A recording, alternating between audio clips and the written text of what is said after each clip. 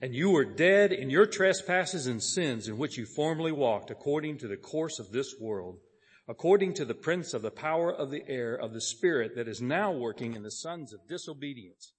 Among them we too all formerly lived in the lust of our flesh, indulging in the desires of the flesh and of the mind, and were by nature children of wrath, even as the rest.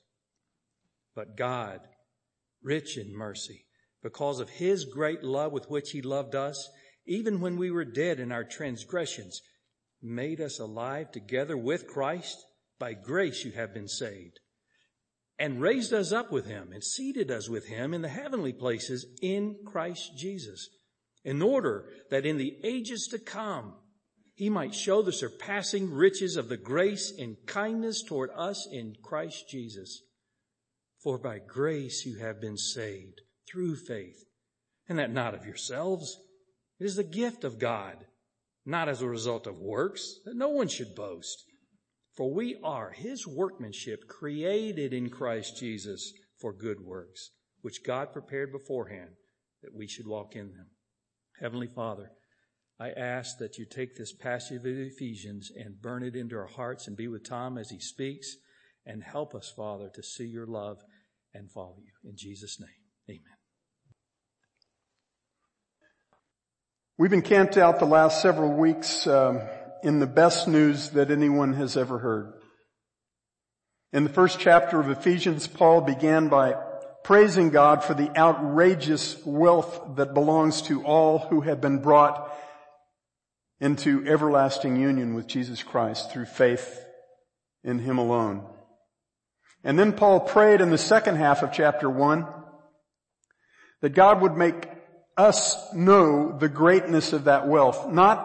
Not merely so that we would know what we've been given by God, that's very important, but so that we would know the one who gave it. So that we would know God himself. And the only way that that personal, intimate knowledge of God can take place in our hearts is if God does it. God has to make it happen. We don't come to know God personally by simply resolving to know him. God makes himself known to those who come to him in humble, prayerful, utter dependence, asking him to reveal himself to us just as Paul asked in the second half of Ephesians 1.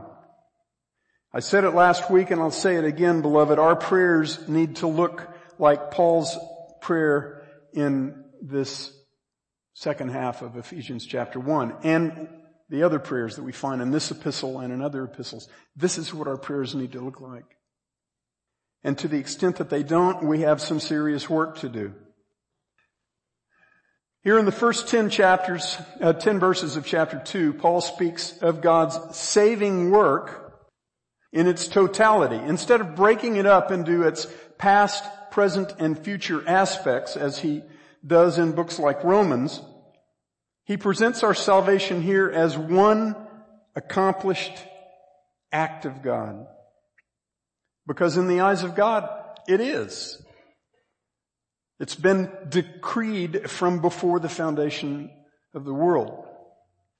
And the central assertion of these 10 verses is that we have been saved by grace. But just before Paul proclaims that marvelous salvation, he begins this second chapter by telling us what we were like before God saved us, so that we'll know why we needed saving. In the first 3 verses of chapter 2, Paul gives us God's assessment of every human being who has not been redeemed by the blood of Jesus Christ. If you have been redeemed through faith in Jesus alone, these 3 verses tell you what you were like before God saved you. If you have not come to trust in Jesus Christ as your one and only Savior, then these 3 verses tell you what you are like right now. And guys, it's really, really bad news. In fact, it's the worst news anybody has ever heard. So aren't you glad you came this morning? We must hear this news because you and I cannot know the truth about what God has done for us and given to us in Christ unless we know the truth about what we deserved from God. You will never begin to know the magnitude of God's grace toward you in Jesus Christ until you agree with God about the magnitude of your need for that grace. So Paul, who has been laying out for us the unfathomable riches of God's grace that He has lavished upon us in Jesus Christ, now sets before us the unfathomable depth of our need for that grace. These first 3 verses in Ephesians 2 are as uncompromising as words allow. The bad news is as bad as it gets, and it's as clear as it gets. Paul sets up in the last verses of chapter 1 and in the first verse of chapter 2 a very stark contrast. It's so stark it'll give you whiplash if you're not braced for it. At the very end of chapter 1, Paul spoke of the surpassingly great power of God toward us who believe. And he said it's the same power that raised Jesus Christ from the dead and seated Him at His Father's right hand in heaven above all authority and all power and every name that is named in this age and in the age to come. That's the power and authority of Jesus. But then in the very next breath, Paul says, and you, on the other hand, were dead in your trespasses and sins. You see the connection there? The power and authority of Jesus are absolute. But you have no power at all. You have no authority at all because you're dead without Christ. We'll come back to that theme of powerlessness in a minute. Paul said, you were dead in your trespasses and sins. The word trespasses means just what it looks like. It means you and I crossed a boundary that was forbidden to us. And the word sins means thoughts and words and actions that miss the required mark. And the catastrophic problem here is that the boundary we all violated and the mark that we all missed was the holiness and righteousness of God. And the penalty for that epic failure is death. And we're going to spend some time talking about what death means in the Bible. Before God saved you, you weren't just failing to live particularly well, you were dead to God. You weren't just rebellious, you were dead to God. You weren't just evil, you were dead to God. And how did you get that way? A man named Adam. First man who ever walked the earth. Now, I want you to stick with me. In his rebellion against God, Adam did not just step over a forbidden line and then say, oops, and step back. The boundary that he pridefully crossed, the boundary that Adam pridefully crossed, killed him.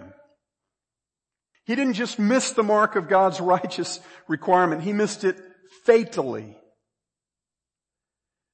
Adam and Eve did not just make a mistake when they decided to exalt their own word over God's word and to do the one and only thing that God had forbidden them to do. They rebelled against the one true, perfectly holy, perfectly righteous God, and the penalty for that rebellion was death. Their rebellion didn't just kill them, it killed you. It killed me, and it killed everyone else. The worst of the bad news about you is that you were already dead before you ever did anything. You were spiritually stillborn, and so was I, and so was everyone else since Adam. You never had any possibility of becoming acceptable to God on your own merits because you didn't have any merits. You were dead.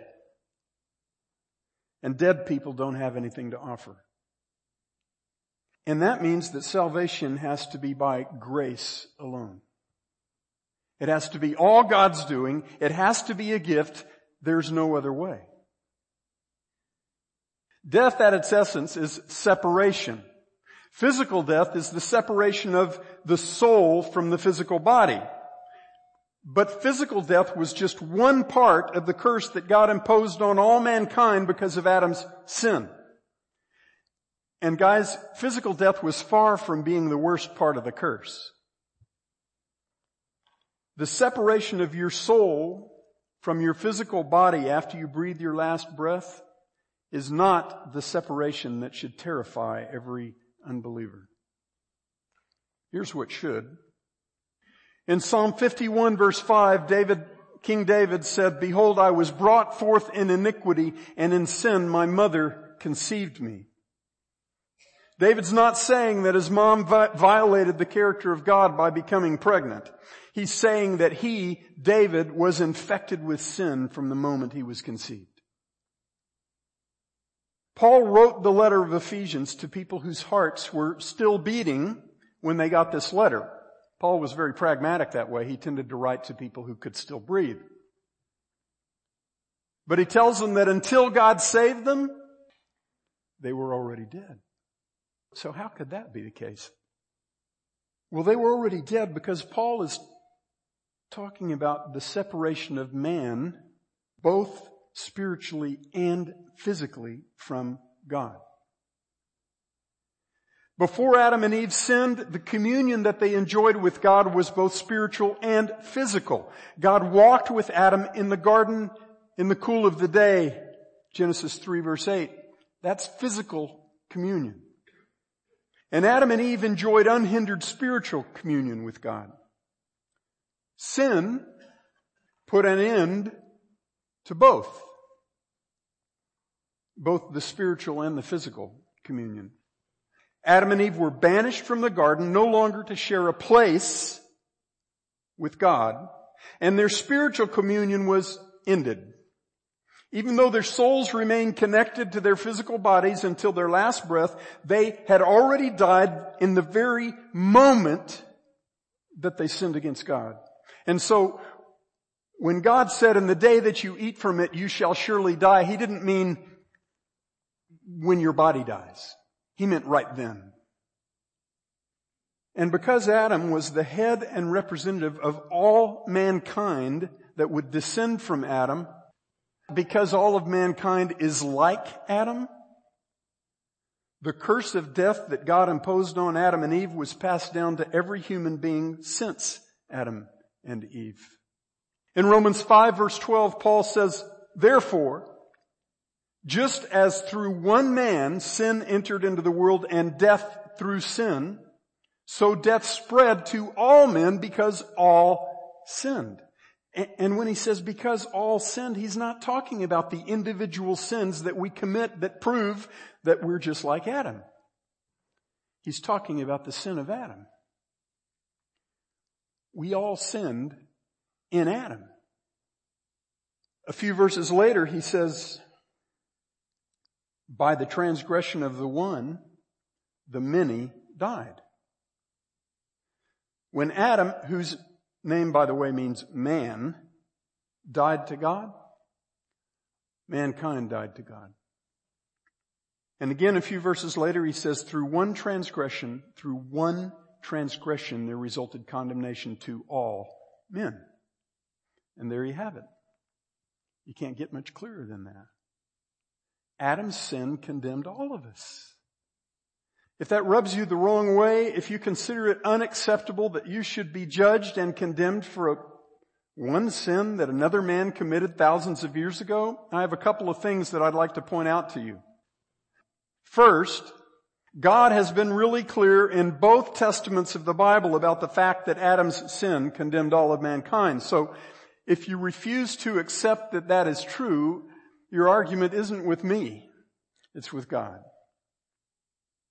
The second thing I'd like to point out to you, and this is huge, in the same chapter of Romans from which I just read, Romans 5, God also says that All who believe in Jesus Christ are justified, made perfectly righteous in the eyes of God by one righteous act of the one and only righteous man who ever lived, Jesus. That one perfectly righteous man was fully God and fully man, and still is. And that one righteous act was his obedience to his Father to the point of death on a cross. The death of Jesus in the place of dead, lost sinners like you and I were. If you will not accept that you were condemned by the one transgression of the first man who ever lived, Adam, how will you ever accept that you were saved by the one righteous act of the only righteous man who ever lived? Jesus. And if you don't believe that second part, you're not saved.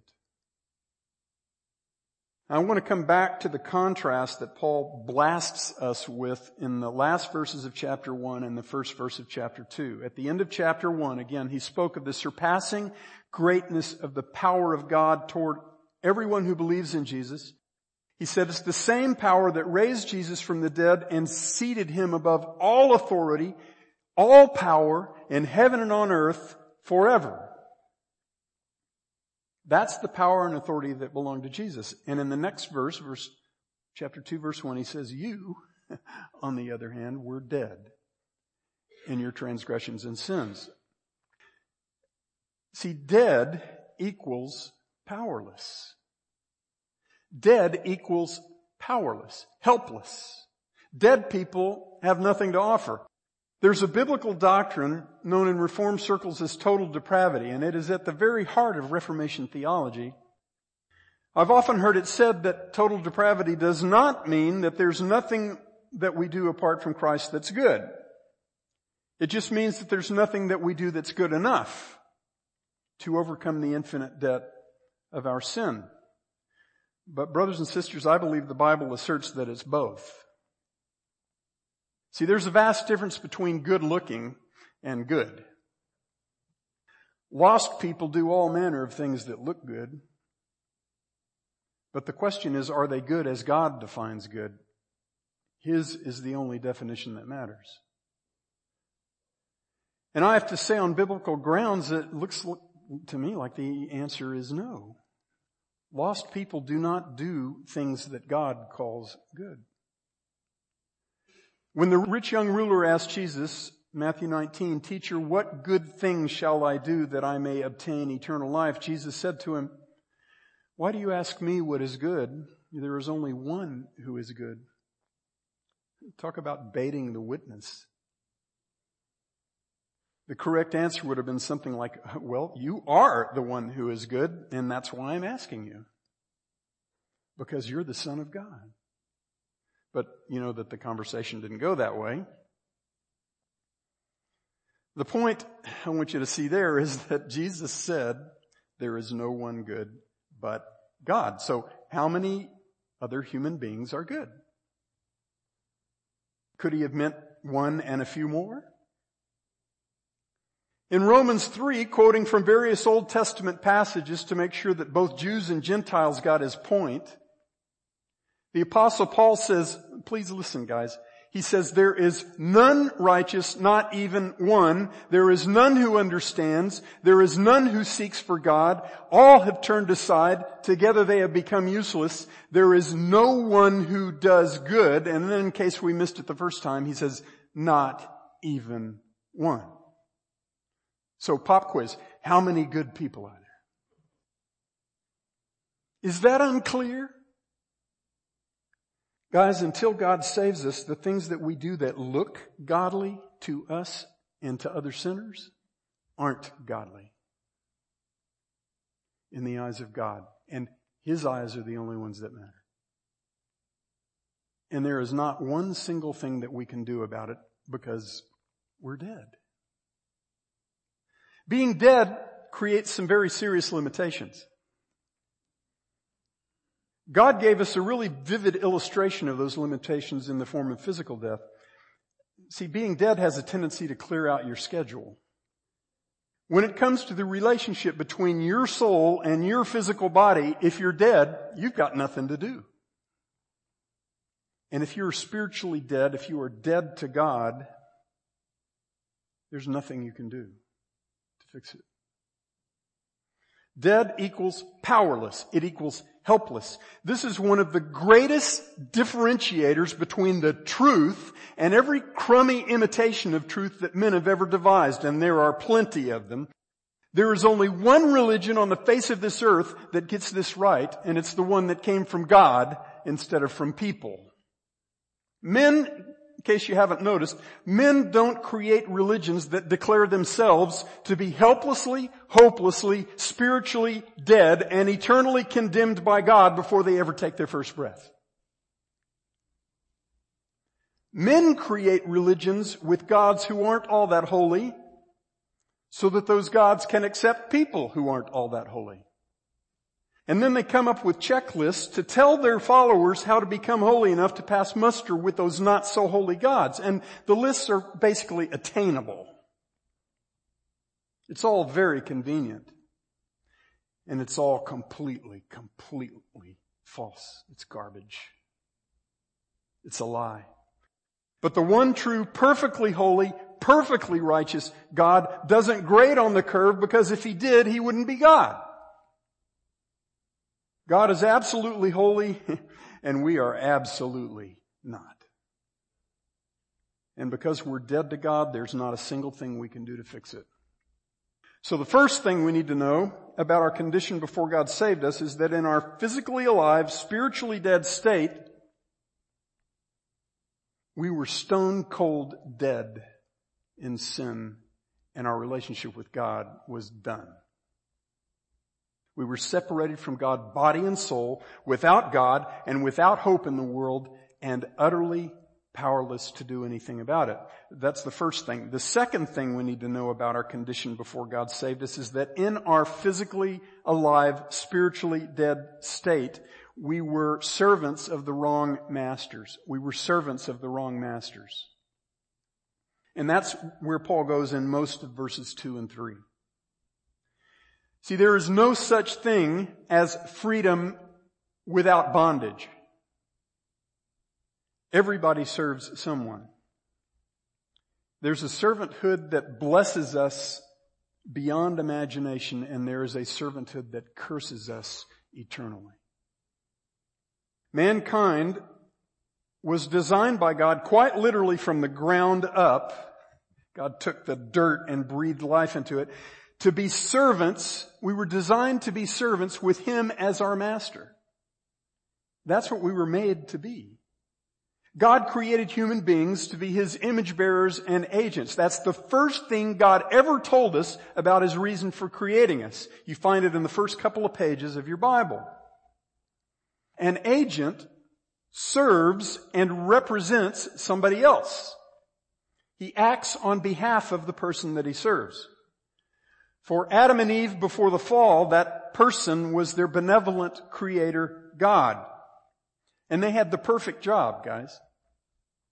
Their task exactly matched up with their reason for existence. It's the best job compatibility anyone ever had. Man was created for relationship with God and for service to God. To do God's work, God's way, in God's creation, in unhindered personal communion with God Himself. And we were the only creatures in God's entire creation equipped to do that assignment, because we were the only ones who had been created in His image. Adam and Eve started life as richly blessed servants of the perfect master. Servanthood with no downside. They enjoyed fruitful labor with no resistance from God, no resistance from creation, and no resistance from each other. Imagine that. And then, in a single day, they threw that glorious job right out the window. They abandoned their assignment because they abandoned their God. Their hearts of contented gratitude toward the one who was everything they would ever need became hearts consumed with lust for the one thing in all of God's creation that God said they couldn't have. And that was the thing that God knew would undo them. They exalted their own word over God's word. They determined that somehow they would become more like God by distrusting and dishonoring God. Professing to be wise, they became fools. And the very second that they abandoned service of the perfect master, they entered into the service of three tyrannical masters that mankind has been serving ever since. The world, the devil, and the flesh. And I use that order because that's the order in which Paul presents them here. The world, the devil, and the flesh. And when Adam and Eve became servants of those three masters, so did all the rest of us. Paul says in verses 2 and 3 that until God saved us, we all walked according to the course of this world. There's the first master, the world. According to the prince of the power of the air, it's the second master, the devil. And we all lived in the lusts of our flesh, indulging the desires of the flesh and of the mind. That's the third master, the flesh. And by the way, real quick, how do you indulge the desires of the flesh and of the mind? How does the mind come into that? James chapter 1, James says, each one is tempted when he is carried away and enticed by his own lust. Then when lust has conceived, it gives birth to sin. And when sin is accomplished, it brings forth death. You know what happens when your mind follows your lust? It just leads you right into sin. That is an abused mind. First, we're servants of the world. Paul says, before God saved us, we walked according to the course of this world. And if you want to know what Paul means by the world, the course of this world, you do well to spend some time in 1 Corinthians chapters 1 and 2. We won't go there this morning, but over and over in those chapters, Paul contrasts the wisdom of this world with the wisdom that is from God. And he says, the wisdom of the world is foolishness to God. There's the assessment that matters. And the wisdom of God is foolishness to the world. We start our earthly lives serving a master that despises the wisdom of God. We could talk a lot about the system of this world, but let's go on. The second servant is the devil. Paul says, before God saved us, we walked according to the prince or ruler of the power of the air. He's referring there to Satan, the ruler of all the demonic and demon-influenced forces in the heavens and on earth, the forces to which he later refers in chapter 6. We'll look at that when we get there. Now, most of us would not characterize ourselves as having been followers of Satan before we were saved. But Paul says that's what we were. He says we walked according to, meaning that we walked in keeping with the ways of the devil. We did the things he does. Like Satan, we exalted our word over God's word. We preferred a lie to the truth. We served self instead of God, and we tried to take God's seat. We walked in the ways of the devil, and that made us servants of the devil. And then thirdly, we were servants of the flesh, all of us. He goes on in Ephesians 2 verse 2 to say that before God saved us, the Spirit, the driving force and motivation in us was the spirit that is now working in the sons of disobedience. And when you see in the Bible the words son of or child of, and they're not immediately followed by the name of the person's father, that's a Hebrew way of saying that you're talking about someone who's characterized or defined by something. Characterized or defined by something. So in Job 41 verse 34, refers to sons of pride. That means people who are defined, controlled by pride, as if pride were their father. Hosea 10 verse 9 refers to sons of iniquity. Isaiah 57:4 speaks of children of rebellion, offspring of deceit. By the way, all of those apply to us before we're saved. When Paul says that the spirit that controlled us was the spirit that is now working in the sons of disobedience. He's saying we were controlled and we were defined by our rebellious disobedience against God. We weren't just occasionally disobedient. Guys, we were disobeyers. That's who we all were all the time. We were disobeyers. Rebels. In the first part of verse 3, Paul shows us that the spirit of disobedience was really ugly and really, really selfish. He now includes himself, along with everyone else who's ever lived. He says, we too all formerly lived in the lusts of our flesh, indulging the desires of the flesh and of the mind.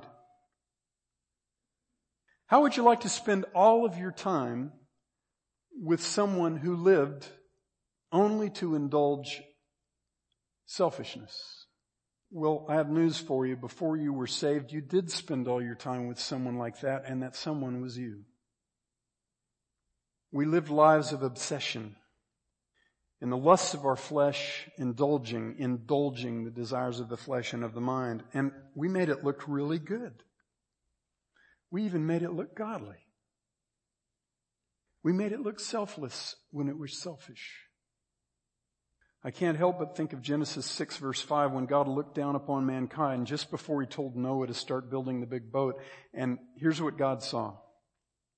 He saw that the wickedness of man was great on the earth, and that every intent of the thoughts of his heart was only evil continually. Of course, it got a lot better, right?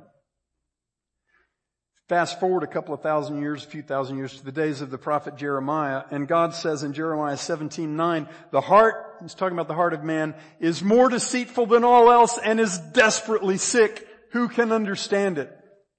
That's real progress, isn't it?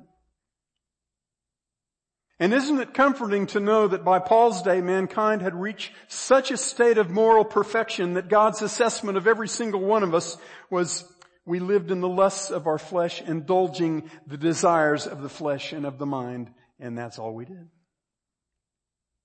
And people have the arrogance to say that mankind is basically good. When they do that, they're calling the God who made them a bald-faced liar. We were all as wretched gets, and we couldn't do anything at all to become less wretched than we were. All we could do is rearrange our sins. The last thing that Paul tells us about our condition before God saved us is that we were destined to wrath. All of us. At the very end of Ephesians 2 verse 3, Paul tells us the consequence for all of mankind of all of that wonderful moral progress that we had made. He says, we were by nature children of wrath, even as the rest. When he says that's what we were by nature, he means we were born that way. There's a lot of talk these days about living according to how you were born. God says we were all born as children of wrath. David declared of himself, we were all conceived in sin. And because of that pervasive infection of sin, we were all already condemned to suffer the eternal wrath of God before we ever drew our first breath. We were by nature children of wrath, just like everyone else. You can look on your own. I'll let you look at Ephesians 5 where he talks about the wrath of God coming on the sons of disobedience. The same wording that he's using here. So in Ephesians 2 verse 3, Paul is saying we started life on this earth as objects of God's wrath. Guys, the default destiny of all mankind is hell. Because that's exactly what we deserve from God, and it's all that we deserve. Now, aren't you glad you came this morning so you could go home all encouraged? Friends, there is nothing more encouraging than knowing the infinite difference between what you deserve from God and what you have been given by God in Jesus Christ. To a Christian, that contrast is at the same time the most terrifying truth and the most amazingly beautiful truth that we will ever know. People don't want to hear that kind of preaching because they don't want to hear what God actually has to say about what we deserve. But you cannot know how incomparably good the good news is if you don't know how incomparably bad the bad news is. The bad news about all of us is as bad as it gets. But God, verse 4, being rich in mercy because of His great love with which He loved us, even when we were dead in our transgression, made us alive together with Christ. By grace you have been saved, because there was no other way that you could be saved. Amazing grace, how sweet the sound that saved a wretch like me. Why did Paul say all of these horrifying things in verses 1 through 3 of chapter 2 when he was writing to believers? Why in the world would he want to rub our noses in what we used to be before God saved us? I'll let Charles Haddon Spurgeon answer that question. Spurgeon said, "Too many think lightly of sin and therefore think lightly of the Savior. He who has stood before God convicted and condemned with the rope around his neck is the man to weep for joy when he is pardoned, to hate the evil which has been forgiven him, and to live to the honor of the Redeemer by whose blood he has been cleansed." Peter O'Brien writes, "Only the person who understands something of the greatness of God's wrath will be mastered by the greatness of His mercy." Oh, that we would be mastered by the greatness of God's mercy. Friends, I believe the most important question that every man, woman, and child has to answer in this life is, what is your assessment of Jesus Christ? But there's a second question that's actually inseparable from that one, and that is, what is God's assessment of you? What do you deserve from the one true, perfectly holy, perfectly righteous God who made you? I believe that second question is the acid test of a right understanding of the gospel. The answer I get most often from Christians when I ask that question is, I don't deserve anything from God. I understand that answer. It's better than the world's answer. And it comes because we think of the word deserved as if it always is talking about something good. And we say, I don't deserve anything good from God. But beloved, it's infinitely worse than that. Because there is something we deserve from God. Your sin is such a grievous, high-handed offense against a holy God that what you deserve from Him is the full measure of His eternal wrath. And that's why the good news is so unspeakably good. The infinite magnitude of your need could only be met by the infinitely greater magnitude of God's grace that He lavished upon you in Jesus Christ, if you have put your faith in Him and Him alone. And if you haven't, I pray with all my heart that God will humble you to agree with Him about what you deserve from Him. Guys, when I was 16 years old and my high school biology teacher shared the gospel with me, it was the first time in those 16 years that I could ever look my sin in the face and know just how wretched I was.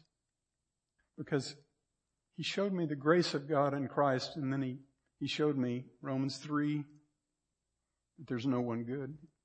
He showed me just how wretched I am before God, and I could finally admit this because I had seen this. It is the kindness of God that leads you to repentance.